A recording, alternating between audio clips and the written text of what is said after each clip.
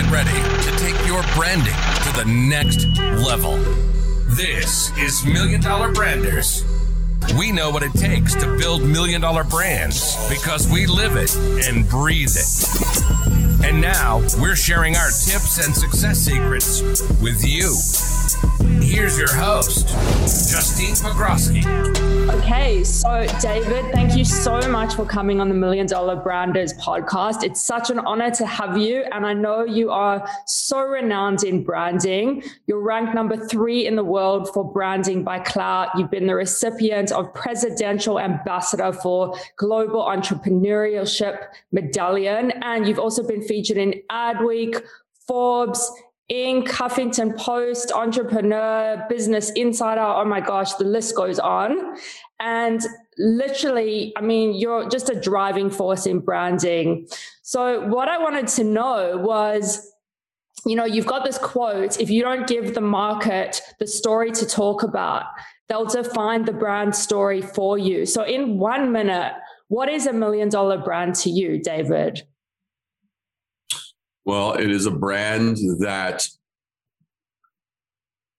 bypasses the silly feature set of things and actually connects with me on a more fundamental level that connects with my values. It's very big, but it's very intimate. That's the thing. It's very big. So like, you know, like when I say big, it's like, okay, take something like Just Do It, right? Or Think Different. Those are big, but they're intimate, right? They've cut through all of the, oh, well, you know, we use this material or we use this, we use that, blah, blah, blah, blah. And they just get to that thing that just, it's kind of like just cuts like a knife right here, bang, and gets to me. That to me is $1 million brand. Love it, David. You're so awesome. And I mean, you speak a lot about daring to say no when it comes to branding. And I love this because it's quite controversial. So can you elaborate on this a bit? No, I couldn't resist. Sorry. So, well, the bottom line is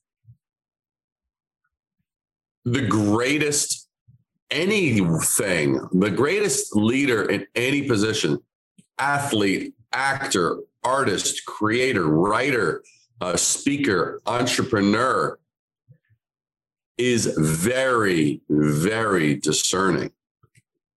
All right. That means they go, yeah, I understand, but no. I get that. And no. That's really cool. Not for us. So that it's like the great chef. Does the great chef take any food that comes in off the truck? No, they go through. They hand select the truffles. They hand select the meats. They hand select. You know, it's like, what do they say no to? 90% of what's on the truck.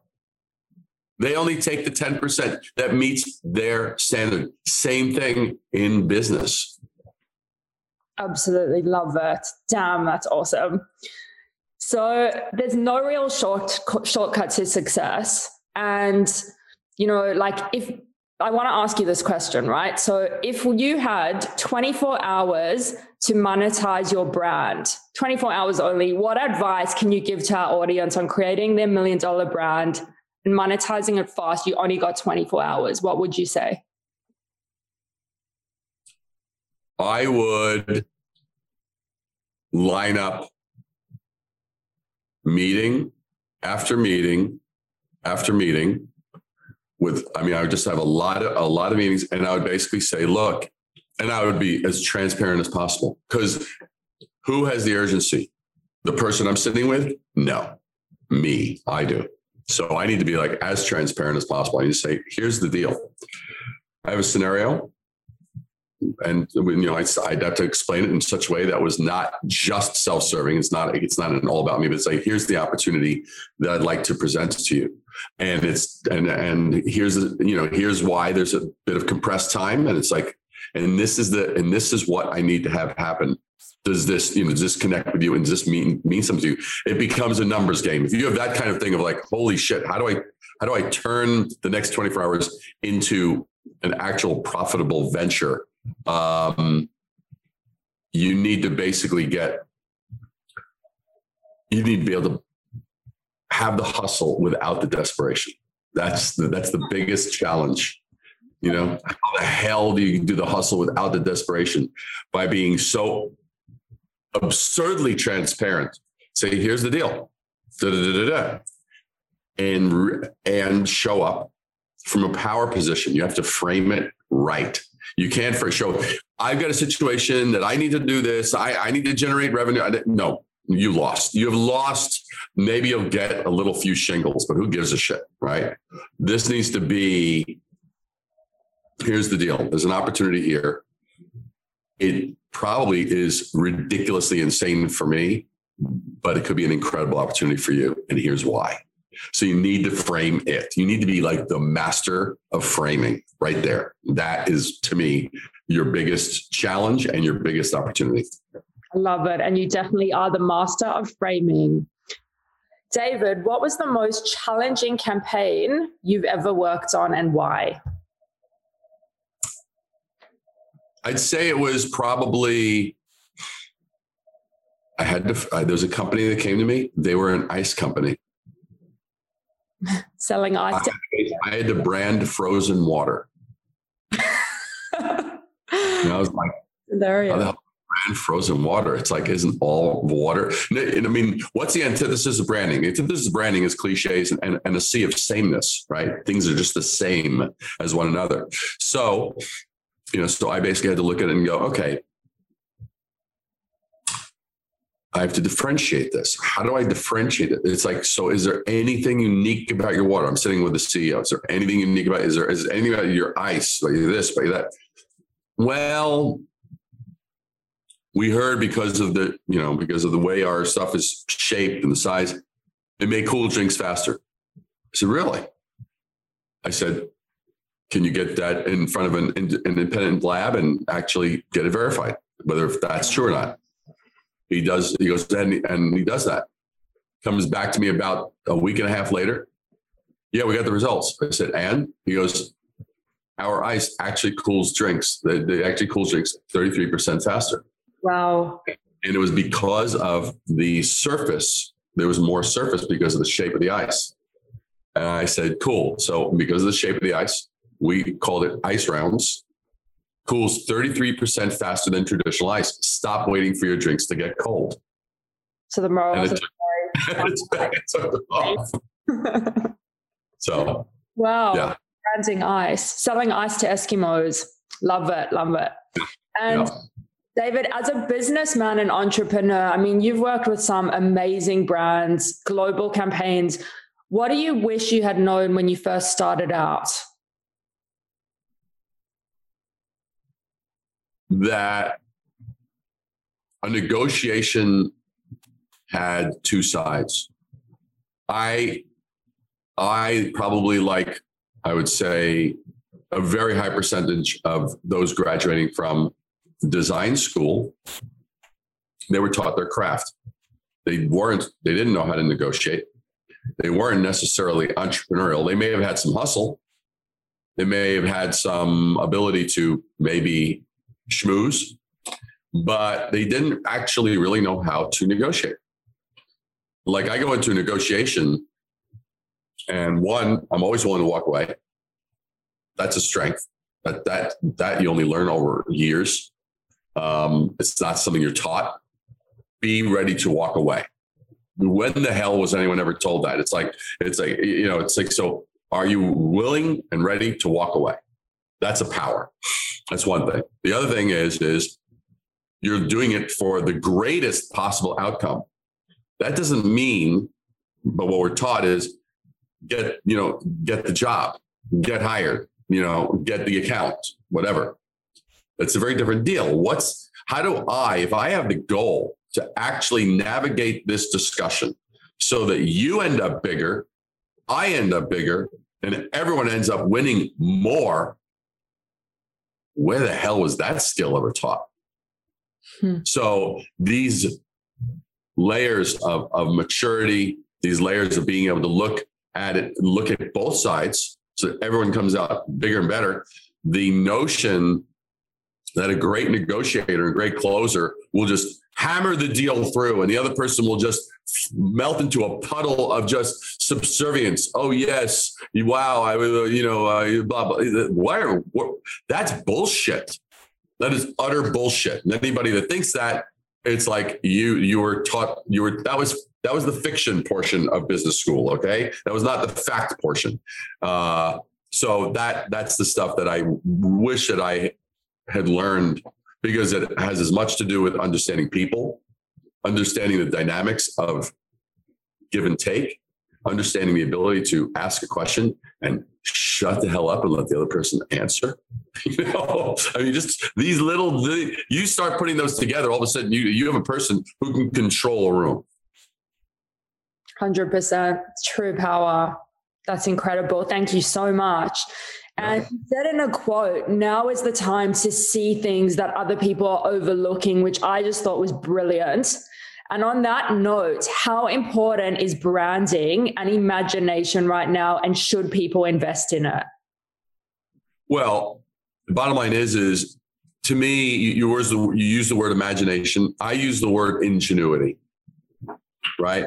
Which is imagination, I think is a great word, but I think ingenuity is more of an action. Like it has more of like, to me, it's a very active word. It's like imagination is like, oh, I can just imagine. I could sort of close my eyes, I could lay in the grass, and I can dream of unicorns or whatever. You know what I mean? It's like imagination is fine, but an ingenuity is like, okay, we have been faced with a set of things that maybe at a glance don't belong together, or we have a set of circumstances that seemingly do not actually go together.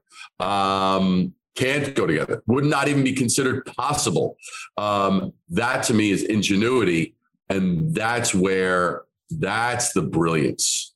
That's where you go. That's why, the innovations that Steve Jobs and Apple were able to achieve, that was ingenuity. Yes, there was imagination, but there was ingenuity.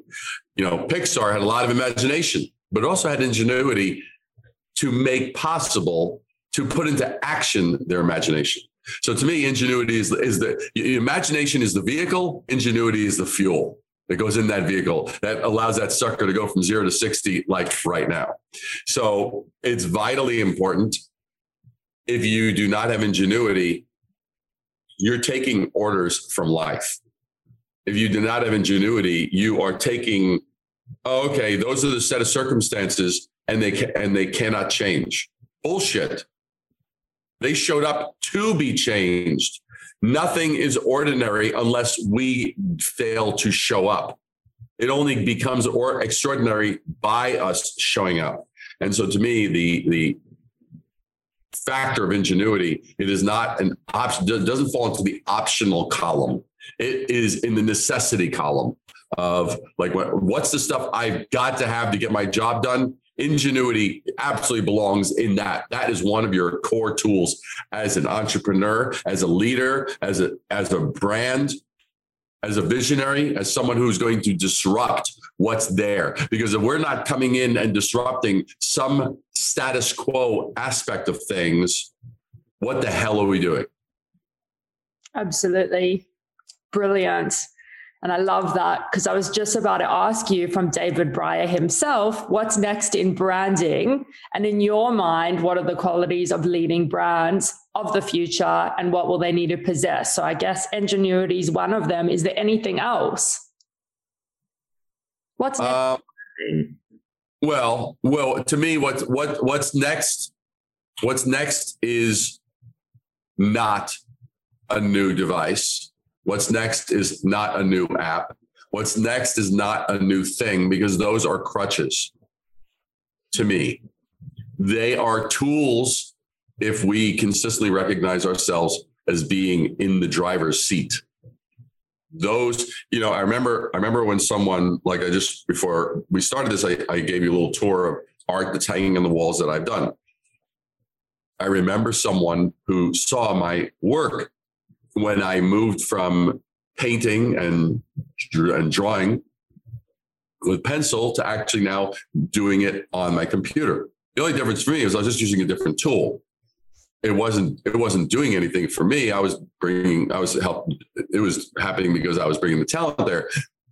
So the thing is I remember when someone first saw my computer art, as they called it, computer art, which is a weird term. But the thing is I said, they said, well, what programs do you use? And I looked at them with a little bit of disbelief. It was like now the programs were important, because if they knew the programs, now I could see where their head was. If they knew the programs, now they could actually, start to do their own version of what they're actually looking at. And I said, the program is actually irrelevant. I said, the microphone didn't make the Beatles sound good. The Beatles made the microphone sound good. Love it. And that was the thing that I said to this person. And I said, so the programs, I could tell you what programs I use. I said, and I even took it one step further. I grabbed a pencil that was nearby. And I said, as far as I'm concerned, the pencil, that was the first computer. Here, draw something. Let me know when you're done. I love it. So charming. I love it. I love it. So I'm going to ask you something a little bit controversial. And I love how you've got this view, like you're very strong in your views, because I think that's what really makes someone great and, really gets great branding done. So what is your pet hate when it comes to branding? And do not for our viewers or listeners? The second part of the question, you lost me. What's the thing that I hate? And what was the last part? And what? And the do not. So if you're going to brand your company, what are the things you just do not do, or things that you are just like, I hate this. Like, I don't even want to look at it. Like, get it out of my face. Well, Times Roman, Helvetica, Comic Sans. Okay. So if we want to get real specific, Papyrus, of course. These are fonts. For those that are like, what's he talking about? These are fonts. Look them up. Times Roman and Helvetica. For those that don't know Helvetica, you may know it as Arial. And that tells me that you're on a freaking Microsoft PC. Okay. Bottom line is Arial was never a font. That was someone's licensing deal of another font, which started out as Helvetica. And then they decided to someone did their variation of it. Comic Sans, total joke. Papyrus, ridiculous. Those are some little insider designer, like cringe things. I hate lazy. I hate lazy. And I don't mean someone who doesn't have energy. I mean someone who is lazy in their observation, who's lazy in their extrapolating from what they've observed, who's lazy in their curiosity. Don't show up as an entrepreneur. Don't show up as a brander. Don't show up as a creator or someone who's supposed to be ingenious or lead others and inspire others and be lazy. You can't go on autopilot. Autopilot is another version of being lazy. It's like, oh, okay. Hey, I'm great, man. I'm just going to kind of coast on my greatness. Bullshit. Look, I challenge my supposed greatness every freaking 30 seconds. It's like, I look at something. Is that as good as it can be? Good. Is that as good as it can be? Can it be better? Can it be better? Will that move the dial? Will that rise above the noise that's already out there? And that is like on a moment to moment to moment to moment basis. And anytime that anybody is saying that they're doing branding and they're lazy and even looking, how could you be lazy in curiosity?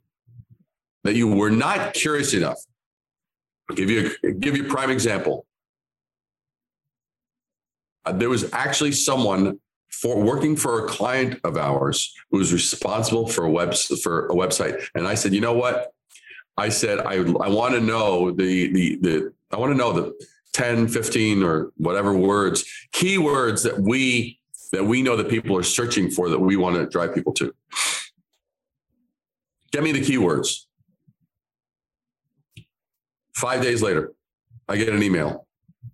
Here are the 6,000 to 7,000 keywords. And my response was, if your goal was to kill me, this email may have just done that. I said, you have to freaking be kidding me. 6,000 to 7,000 words. This is the most useless list. And I'm going to tell you what I told you in the beginning.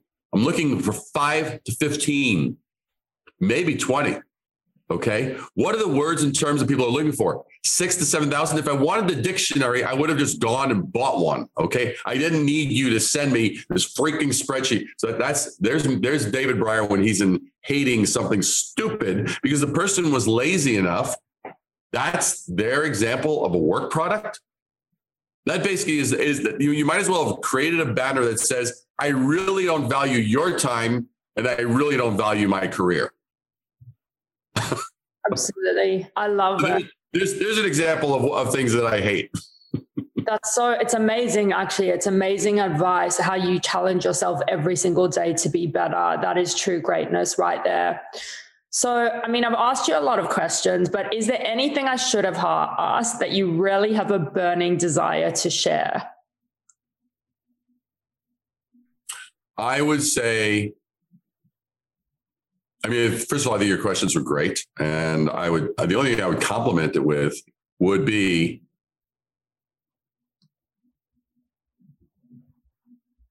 we all can do so much more than we're doing. I don't mean that, and that is not a slam on what we're doing, but there's so much more that we can be doing. So much more remarkableness we could be doing. There's so much more extraordinariness that we could be injecting into everyday things, everyday activities, everyday interactions, everyday nuances, the details, the choices of paper and design and touch and tactile and sound and beauty and aesthetics and all of those things. And this has kind of just become my passion. Don't underestimate yourself. If you think that that's all you can do, I invite you to look more. You can do more. And it's not a slam on what you've done. It's not ignoring how much more you can do. And I do that because I know in my heart, I know from my experience, people are capable of a hell of a lot more than they actually have done. And that to me is the biggest crime, is to let them get away with. Just imagine people on their death. Imagine this, this is not to be somber, but imagine someone on their deathbed finding out that they actually did all they could truly do to a magnificent level. And then having right next to them another person on their deathbed being told, oh, that's what you did. That was really good. By the way, you could have done 5 times as much of that in quality and quantity. Mm. And that person will go, you're telling me this now? That's what I look at. So I look at that. It's like, I want people to be used up. I want them to be like, when you've used a rag and you've like squeezed every little bit out of it. It's like, I've used that freaking rag to its fullest possibility. I think that people have incredible potential.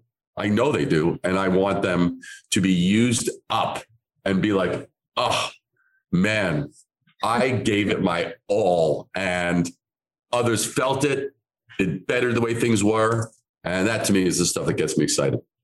Such an honor and a privilege. I just think you are so brilliant and wonderful. And the list goes on and on and on. And I could talk to you all day.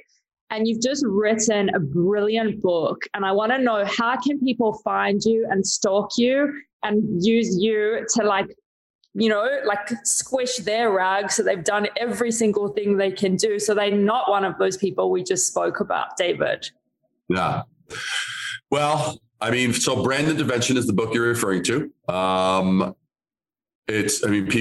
People around the world just keep on getting it, and keep on sharing with me the incredible breakthroughs that they have with it. And it's because that is when I wrote it, it was 35 years of it's on the ground, like the stuff, the exact points, nothing extraneous, nothing fluffy, nothing that you don't need. It's the stuff. And the way it's designed, the way it's written and everything like that, it's just really straight in your face. If you don't know me or you haven't connected up, certainly you're invited to go to risingabovethenoise.com, RISING, risingabovethenoise.com. You can subscribe to that. There's a free ebook you can download. And certainly you can hook up with me on LinkedIn, YouTube, Instagram. Check me out. I show up on Clubhouse here and there, and drop some gold nuggets to just make things a little bit better for people. Always dropping those nuggets. Thank you so much, David. It was such a great experience having you on the show, and I'm sure we will see more of you, and we're very excited. Absolutely, totally my pleasure. Thanks so much.